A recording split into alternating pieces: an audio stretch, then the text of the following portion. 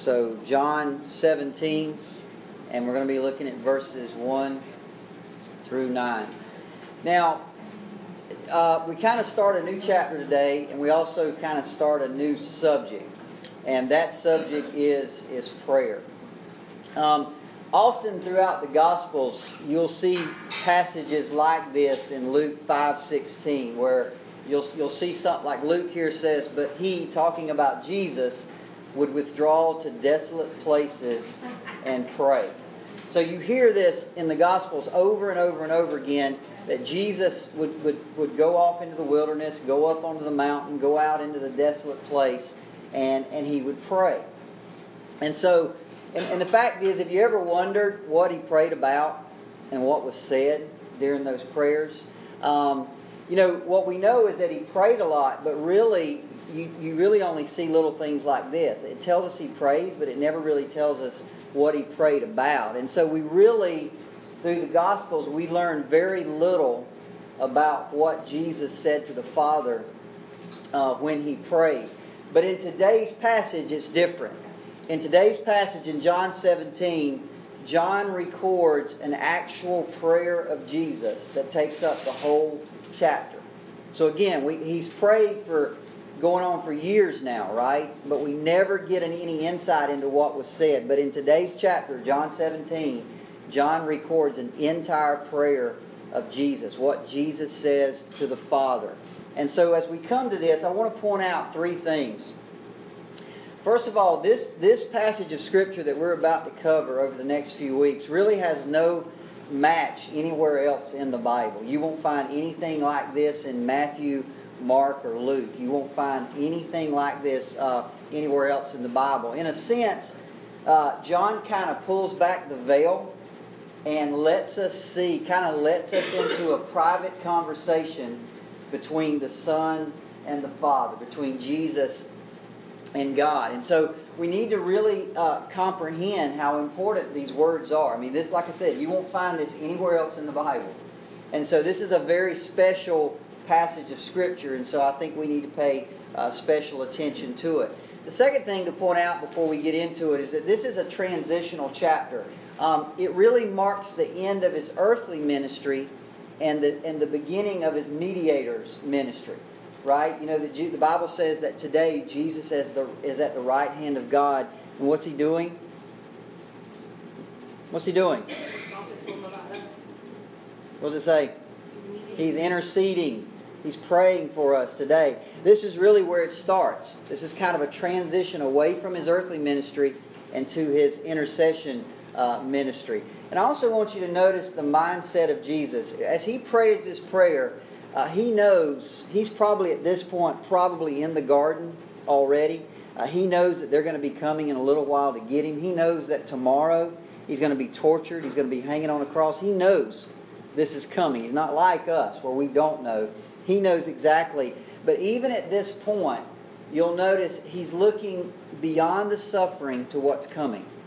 Right? And in other words, he's modeling what he's told the disciples over and over and over again. I mean, how many times has he told the disciples, look, it's going to hurt for a little while, but on the other side, it's all going to be worth it. Remember the illustration last week that he gave about the woman having the baby and how that you have pain and sorrow for a little while, but after that comes joy and you forget all about that? See, that's what the principle is, that you and I are to look past the pain, look past the suffering, and look to the glory that awaits us. And Jesus is perfectly illustrating that in this prayer. He's looking to the cross, not with fear, not with sorrow, but he's looking with hope. Hebrews 12:2 puts it this way: who for the joy that was set before him, he endured the cross, despised its shame, and sat down at the right hand of the throne of God. You and I are to do the same. Philippians 2:5-8 says it this way: let this mind be in you which was in Christ Jesus. Right? I mean, we have to learn to look past the sorrow, look past the suffering to what's coming. And Romans 8:18 puts it this way: for I consider that the sufferings of the present time are not even worth comparing to the glory that's to be revealed in us. So again, just three things to be aware of as we move into this chapter. Now, the chapter is really broken up into three parts. The first 5 verses, Jesus is going to pray for himself. The second part of it is verses 6 through 19. He's going to pray for the apostles, for the 11. And then in the last part of it, Jesus is going to pray for you and I. Okay, in verses 20 through 26. So today, we'll look at the first part, and then we'll get started on the second part, and then we'll probably take another week or two to finish it up. So let's start where Jesus prays for himself in verses 1 through 5. Let's read. It says, "When Jesus had spoken these words, he lifted up his eyes to heaven and said, 'Father, the hour has come. Glorify your Son, that the Son may glorify you, since you have given him authority over all flesh to give eternal life to all whom you have given him. And this is eternal life, that they know you, the one and only true God, and Jesus Christ, whom you have sent. I glorified you on earth, having accomplished the work that you gave me to do. And now, Father, glorify me in your own presence with the glory that I had with you before the world existed.'" So let's kind of go through this. There are so many incredible principles in this, but one of them jumps out at us right from the beginning. I want you to notice that, remember we started back in chapter 13 with the foot washing. Everybody remember that? Jesus goes in the upper room, he has the Last Supper, he institutes the Lord's Supper, he washes their feet. And then in chapters 14, 15, and 16, what's he been doing? He's been just pouring truth into them, hasn't he? He's been saying, I'm leaving, but I'm going to send the Holy Spirit. My peace I give to you. My joy I give unto you. He's just been pouring truth after truth after truth into them for 3 chapters. And he went on and on to make sure they got it. Yet when all that is said and done, look what it says. When Jesus had spoken those words, all the words that he's spoken, all that truth, he lifted up his eyes. What's he doing? He's praying. He's saying, "Father, I've made all these promises. I've conveyed all this truth, but it's your power that's going to make it happen." Right? Now that is by the way, what principle is there for us? Somebody tell me. Jesus spends hours pouring in truth to the disciples. And then when it was all said and done, after he's spoken all those words, he prays and says, "Lord, Father, I've done all you've asked me to do. Now it's up to you." What principle is there for us? Imitation. Imitation in what way? Praying to God. Say again? Praying to him. Okay. Pray. Well, that's where all our help comes from. Okay, that's where all our help comes from. How about what principle is there for us as parents? That's how we teach our kids. Okay. Pray for them. Pray for them. This is what I'm looking for. See, after all we have done to promote comfort, after all we've done to promote holiness, after all we do to teach somebody, to instruct somebody, to counsel somebody, when it's all said and done, you better pray. Okay? Because all the truth without the power of God accomplishes what? Nothing. It's just words on a page. Okay? See, John Calvin put it this way: doctrine has no power unless efficacy is imparted to it from above. That word efficacy means effectiveness. He's saying these words on this page have no power unless it's imparted from God above. The Holy Spirit has to do something in somebody's life for these things to become real. So when we've taught, when we've counseled, when we've shared spiritual truth, we always take it to prayer. And we commend the hearers to the Father's care and the power of the Spirit's instruction. Because when you've done it all, you've done nothing unless the Holy Spirit energizes it. Okay? And there's a real principle for us there, not only as teachers, but as parents and as grandparents. See, it doesn't matter whether you're a Bible study teacher or a parent. It's easy to fall into this trap where you think all I've got to do is teach the Word, teach the Word, teach the Word, teach the Word. Right? You just think, I'll just teach the Word and that's enough. But that's not all. That's never enough. Ministry is always ministry is twofold. You teach and you pray. Okay? By the way, we see this in Acts 6. Remember when the church starts growing and the disciples are and they're having all these people come. They're having these issues. Widows are needing to be taken care of and all these things. And they come to the disciples and they say, hey, we got these widows over here that need taken care of. They don't have any food.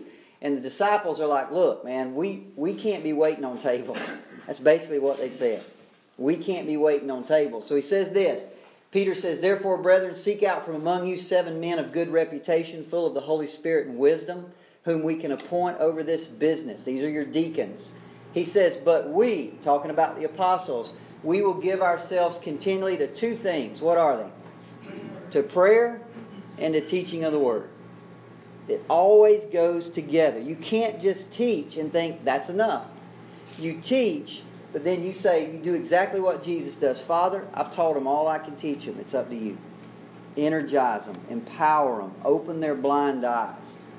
Ministry is always a twofold. Those two have to go together. We can not only impart the truth, we got to pray to God to energize it in the fertile soul of the individual. That was true for Jesus. That's exactly what Jesus was doing.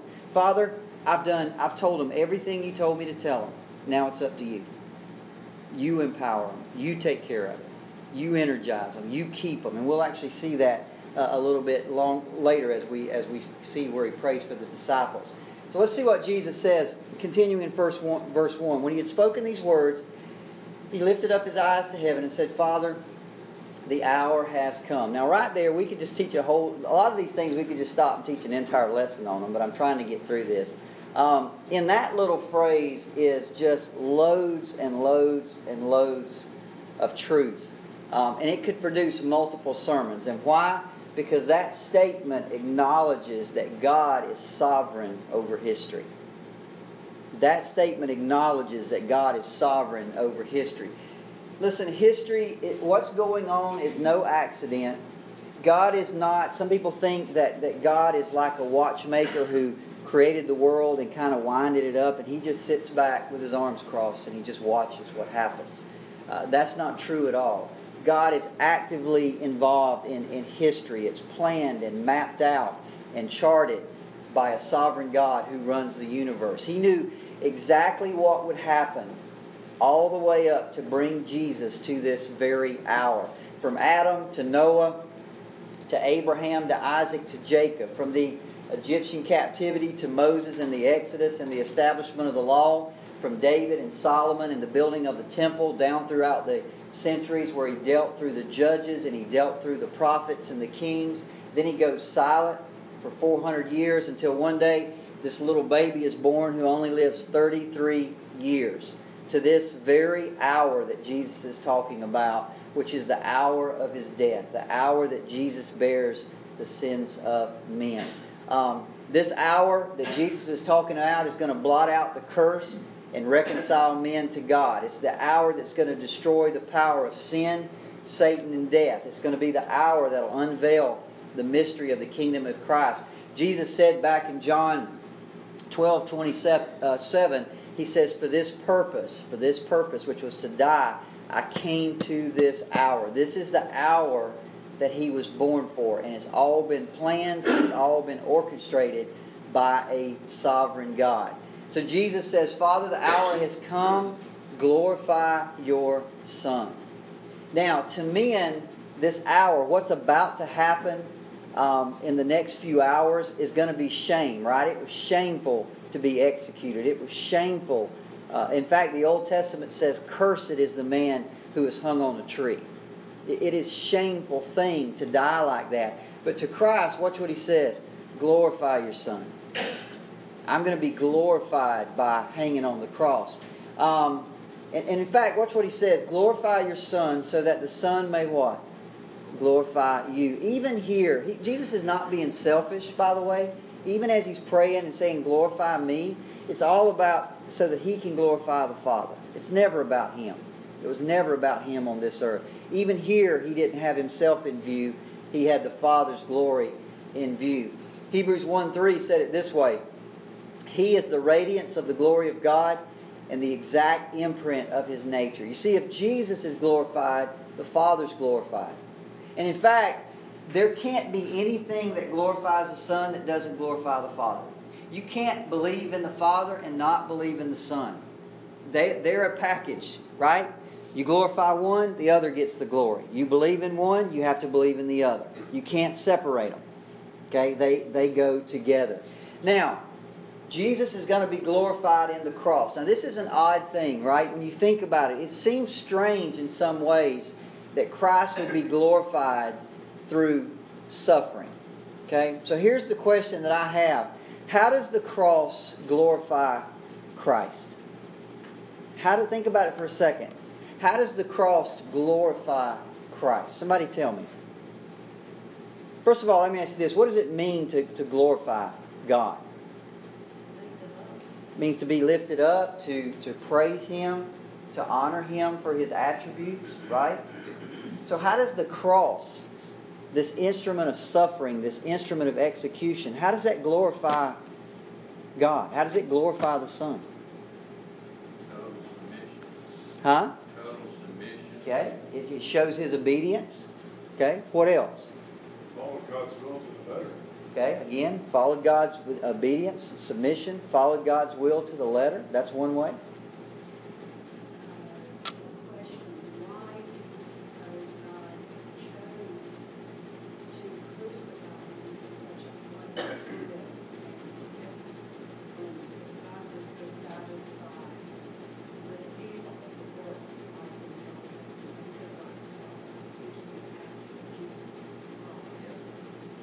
But He chose to, didn't He? He said this is the way that He has to die. What she's saying is that could Jesus have died any other way? Right? Could He have just made Him sick and died? Well, we know it was planned out, right? It was prophesied in Isaiah. It was prophesied in the Psalms. It was prophesied. It was always, He had to die that way. Now, again, a lot of it had to do with a lot of different things. The old temple, the shedding of blood. A lot of things went on, right? So we don't know all the answers. We know there had to be a sacrifice. But how does that glorify Him? So we talked about obedience. We talked about submission. Demonstrate the triumph over death. Okay, triumph over death. Well, then also it was just saying that He did exactly what He said. Okay. Here's the thing. To glorify God or to glorify Christ means to render what is due because of the greatness of their attributes, right? Listen, when we praise God, I don't praise God because I have to. I look at Him and I think, man, He's just the greatest thing I've ever seen. His attributes they make you want to praise Him, right? This is why the cross and suffering brought glory to Jesus, because in a way that nothing else could, it brought recognition to His greatness. In fact, when you look at the cross puts God on display like nothing else can. Let me give you an example. It's at the cross that you see His love, isn't it? How better do you display His love? What greater love has a man than to give his life for somebody else? You see, the cross He displays His love in a way He couldn't have done it any other way. He willingly went to die. He didn't just get sick. He didn't just have a heart attack or something like that. No, He willingly, a healthy young man, willingly went to die. That shows His love. It's at the cross you see His grace. It's at the cross that you see His mercy. It's there, somebody mentioned, you see His power, right? Over sin and death. By the way, it's there you see His righteousness, because He cannot just overlook our sin, right? That's why He went to the cross, to pay our sin debt. So you see His righteousness. It's there you see His holiness. Remember, Jesus says, for just a few seconds or minutes, the Father has to turn His back on Jesus when He bears our sins. That's why Jesus says, Lord, why have you forsaken me? Like the Lord gave me the other night, Colossians 2:13, when you're dead in your sins and your circumstance of your sinful nature, God made you alive with Christ. He forgave us of all our sins, having canceled the written code with regulation that was against us and stood opposed to us. He took it away, nailing it to the cross, and having disarmed the powers and the authorities that made public spectacle of them, triumphing over them on the cross. Yeah. So He forgave us. On the cross we see His forgiveness. It's on the cross. All of His attributes are put on display, right? It's there you see, by the way, it's there you see His goodness. When all of that happens, He says, Father, what does He say? forgive them. They don't even know what they're doing. I mean, who does that?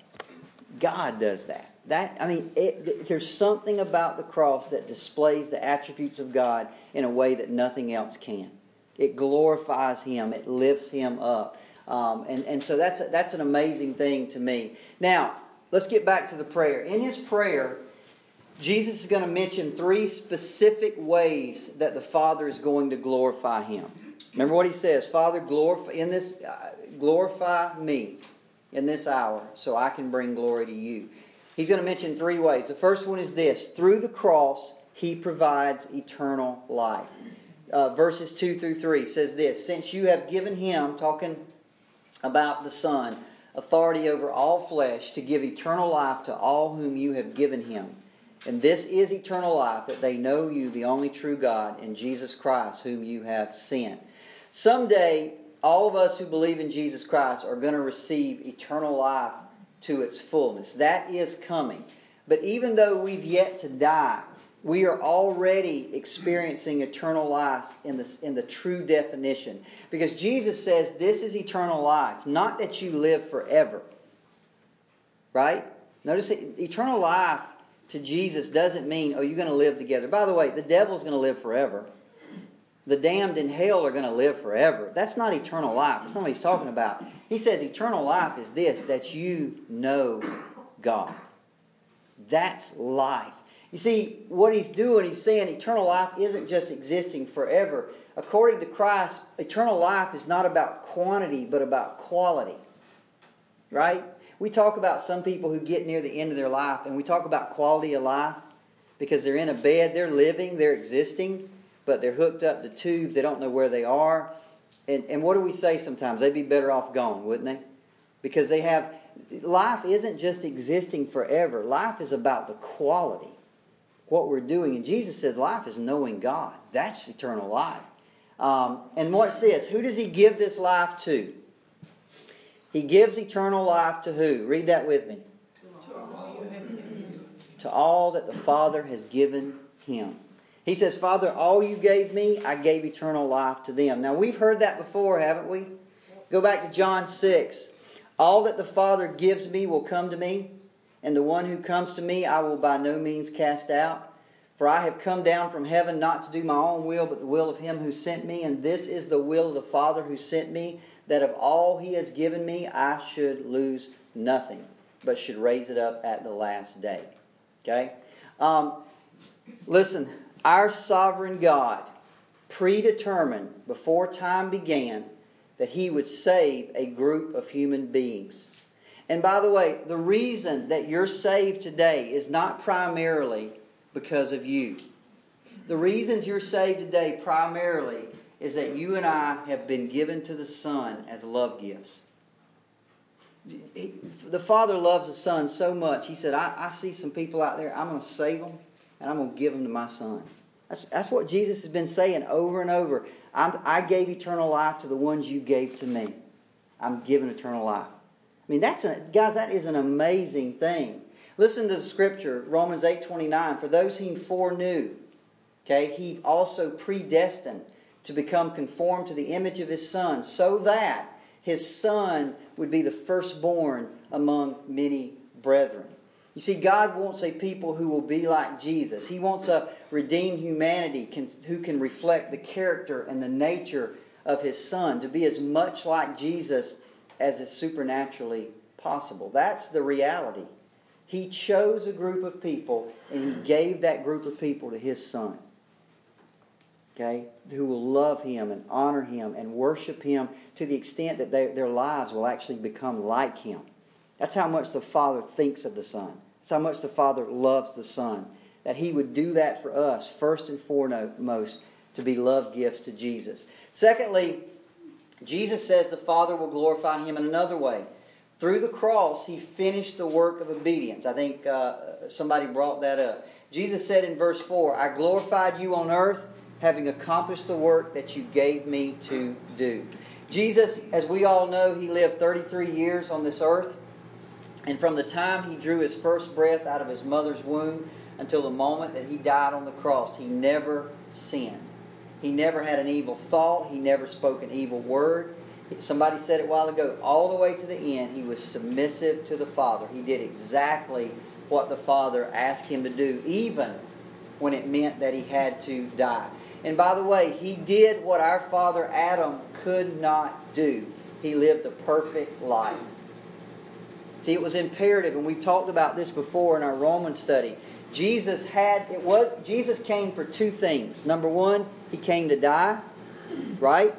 Number two, He came to live a perfect life. He came to do two things, right? Because on the cross, God treated Jesus as if He committed your sins when He didn't. And now God turns around you and treats you as though you lived His perfect life, even though you didn't. Okay? That is what's called the doctrine of imputation, or the doctrine of substitutionary atonement. It comes out of 2 Corinthians 5:21. It says, "For He made Him who knew no sin to be sin for us," that's the death, "so that we might become the righteousness of God in Him." That's His perfect life. Right? We've talked about that again and again. He took our sin and He gave us His perfect life. So when God looks at us, the Father looks at us, He looks at us just like we've lived a perfect life and never sinned. That's a pretty good exchange, isn't it? Here, you take my sin, give me your perfection. That's exactly the doctrine of substitutionary atonement. Number 3. Finally, through the cross, He would return to the Father. Verse 5, "And now, Father, glorify me in your own presence with the glory that I had with you before the world existed."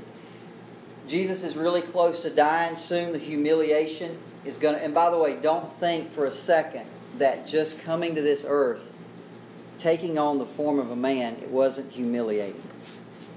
Right? He's God. It's humiliating to be born a little baby and somebody's got to change your diaper. That's humiliating for Him. He endured it for 33 years, the humiliation of being a man. And He's going to endure the humiliation of the cross, but it is almost over. In just a little while, the redemption will be accomplished, the obedience complete, salvation provided, the devil defeated, sin destroyed, and eternal life secured. And now it's time for Him to go back to the Father. And Jesus understands that in the cross is the path back. And He don't ask for any more glory that He already had. He's just ready to go home. Okay? Now, let's turn. Now Jesus is going to turn and He's going to begin to pray for His disciples. Let's look at verse 6. He says, "I have manifested your name to the people whom you gave me out of the world." Now here He is not referring to all the people that will eventually believe. He's not referring here to you and I. And we know this because later on in verse 20, He's going to say this. He said, "I don't ask for these only," talking about the disciples, "but also for those who will believe in me through their word." Okay? That's us. So in this first section here, He's praying specifically for those disciples. Later, in verse 20, He will turn and begin to pray for you and I. Okay? But right now, He's praying for them. Now watch what He says. "I have manifested your name to them." Now, I want you to understand something. The disciples were good Jews, weren't they? They already knew God's name. They knew that God's name was "I am who I am." Right? Jehovah, Yahweh. Right? They already knew that. That's not what Jesus is saying. Okay? In the Old Testament, and we've kind of lost this in our culture, but in the Old Testament, somebody's name meant something. Right? Your name meant something. Right? They didn't just name you because, oh, my daddy's name was Bob, I'll name you Bob. They would put names on children and expect children to live up to that name. Right? I mean, if your name meant courageous, you better be brave. Right? So names meant something. So the idea of God's name, "I am who I am," is the summation of all His attributes. For God, His name isn't just a way to distinguish Him from other gods. It's His whole nature. It's His whole character. Right? So, and we see this in the Bible. By the way, Psalms 9:10. "Those who know your name put their trust in you." What does that mean? Knowing your name means what? I know you. I know your character. I know who you are. Therefore, I trust you. Psalms 27. "Some trust in chariots and some in horses. But we trust in what? the name of the Lord. You're saying we trust in His character. We trust in Him, who He is. Knowing His name means knowing His character, knowing Him intimately. So when Jesus says to the Father, I have declared or made known your name to them, He's saying that I've come to them and I've shown them who you are more clearly, or in a way that they had never known it before. And how did He do that? How did Jesus show them who the Father was? He modeled it. It was Him, right? Look what He said in verse 14:7. He said, if you've known me, you've known the Father. He told Philip, you've seen me, you've seen the Father. So one of the things that Jesus came to do for these disciples was to show them who God really was. Not just what they had read, not just what they had heard, but He came to model it for them. So the character of God has been manifested or made known to the disciples in the person of Jesus Christ. The Word became flesh and dwelt among us, and we beheld Him and His glory, full of grace and truth. Now back then, the name of God was so sacred to the Jews that they would not speak it. In fact, the name Jehovah or Yahweh is actually, it's not really the name of God. They actually took out all the vowels and kind of scrunched it up, and it was a way to refer to God without saying His name. They wouldn't say His name. In fact, only one day of the year, on the Day of Atonement, when the high priest went into the Holy of Holies, on that day the high priest would speak His name. But regular Jews, you did not speak the name of God. By the way, that continues today. There's a website I grabbed out there that I go to sometime. It's called JewishWorldReview.com. It's just a place where they do news and stuff. And if you ever read any of their articles, now this is how crazy this is, right? If they ever write the word God, they'll take out the O. They won't write the name God.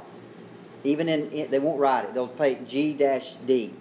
And that's kind of ridiculous, isn't it? I mean, we all know what they're saying, and they know what they're saying. But even today, there's this sense to them, the Jews, that God is distant, that He's distant, that He's transcendent, that He's far away, that He's given us His Word, but He's not really close to us. His name was not for ordinary men to speak. But Jesus comes and He says, no, guys, it's not like that at all.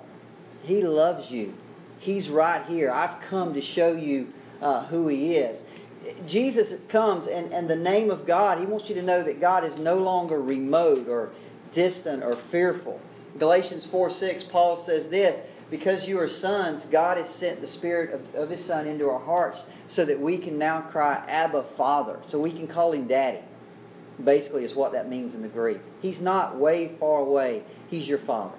Okay? And you can come and talk to Him. So Jesus showed us who He really was. He showed us His nature, and He brought us into a new intimacy so that the humblest and weakest Christian can speak the sacred name of God without fear.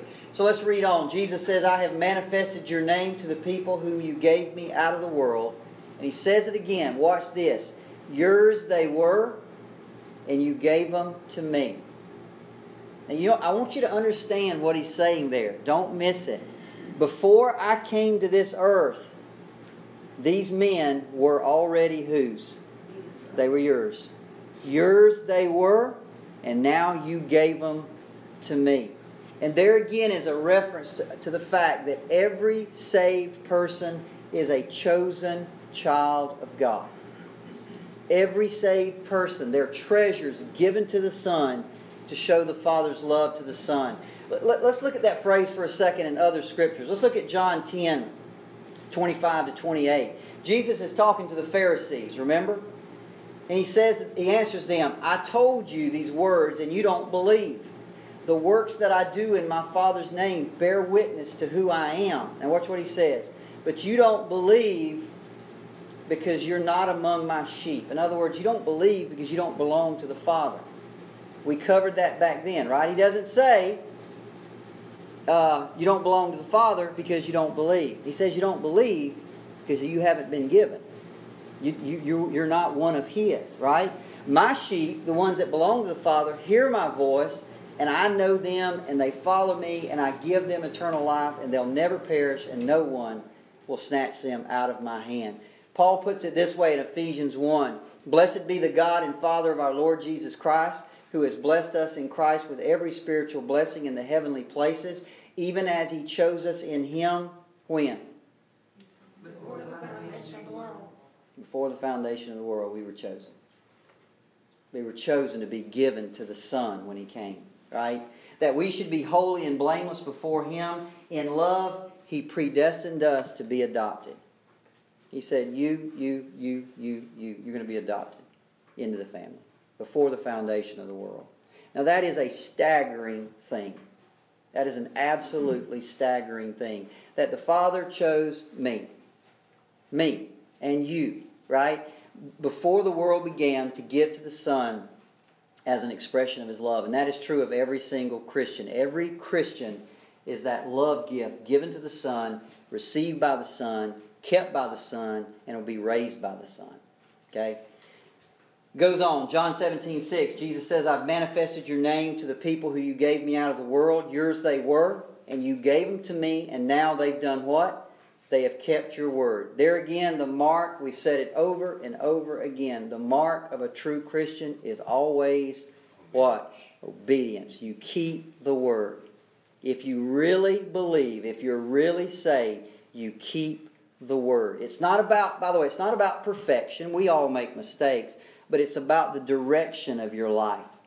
Your practice is to keep the word. As Jesus said in John 8:31, He said to the Jews who had believed, if you abide in my word, if you keep my word, then you are truly my disciples and not false believers. Jesus goes on, verse 7 and through 8, now they know that everything that you have given me is from you, for I have given them the words that you gave me, and they have received them. And now they've come to know in truth that I came from you, and they have believed that you sent me. This is the summary. Jesus saying, I did what you asked me to do. I gave them the words that you gave me, and they've received them. Now they know. Now they believe. My ministry here is over. Now look at verse 9. Now look at verse 9. I am praying for them. Who's He praying for? For the disciples. I am not praying for the world. I am, now again, this is why, you see why this chapter is so important? Jesus prays all the time, but for one chapter we get to pull the veil back and see how He prays. And He says it. I am praying for them, these believers. I am not praying for the world. Isn't that what He said? Am I making it up? I am not praying for the world. I am praying for who? What does it say? For those you have what? Given me. For those you have chosen. For they're yours. Now, again, who is them? Well, He tells us it's not the world. It's not for those who have not believed. He says, I'm praying for the ones you've given me. The ones that already belong to you. That's who I'm praying for. Now, here's a couple of questions this brings up. Let me ask you a question. Does God plead with all sinners to repent? Yes, absolutely He does, of course. The gospel is open to everyone. John 3:16, not John 14:7, says, for God so loved the world that He gave His only Son, that whoever believes should not perish but have eternal life. The offer of salvation is extended to everyone. That's all obvious throughout the Bible. Now, here's another question. Does Jesus pray or ask the Father for the salvation of everyone? But He knows that the Father has chosen certain ones, and I think that's who He's praying for. That's an interesting question, isn't it? I like interesting questions. I like to think those things through. I'll give you a couple answers. By the way, when we answer questions, there's two ways to answer somebody's questions. You can answer how you think it ought to be, or you can open the Bible and answer it from the Bible. And sometimes the Bible ain't what I want it to be. Does that ever happen to y'all? There's always two ways to answer questions. This is how I think it ought to be, but when you really want to answer somebody's questions, you go to the Bible and say, let me find scriptures in here that back up what I want to say. Now, when I ask that question, does Jesus pray for the salvation of everyone? The only place I really have to go is John 17, because it's the only place where the veil was pulled back and I get to see Jesus pray and hear what He said, right? Now, he prayed a lot of times that I didn't get to hear, but the only scripture I have is today's passage. So, I'll give you a couple answers to that question. From a theological standpoint, I would say this. Doesn't Jesus always pray... By the way, does Jesus always pray according to the Father's will? Yeah. Absolutely. He's in perfect accordance with the Father. He knows what the Father wants. He always prays according to the Father's will. By the way, that's why Jesus' prayers, they get answered, don't they? Now worry about his prayers getting answered. And by the way, the Father's will is to save those whom He's chosen. Would we agree? Okay. But the other answer to that question is given us right here in today's passage. Jesus says, again, I'm not praying for the world. I'm praying for those whom you've given me, for they are yours. They're the ones you chose. Those are the ones that I'm praying for. You see, He prays for the elect. He prays for the chosen. Now, again, of course He has a concern for the lost. Of course, He loves those who hate Him. He loves those who rebel. He wants men and women to be forgiven. But the Bible says pretty clearly that He intercedes directly to the Father only for those whom the Father has given Him. Again, it might not be the way I want it. I'm just telling you that's what the Bible says. Again, this is a staggering reality when you really think about it, and also very humbling for us. Because, listen, what causes me to be in that group that He prays for? It ain't got nothing to do with me. Don't mean I'm better than you. Don't mean it's got nothing to do with me. It's purely and only the grace of God.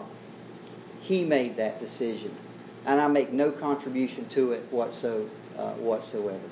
Okay? Questions? Comments?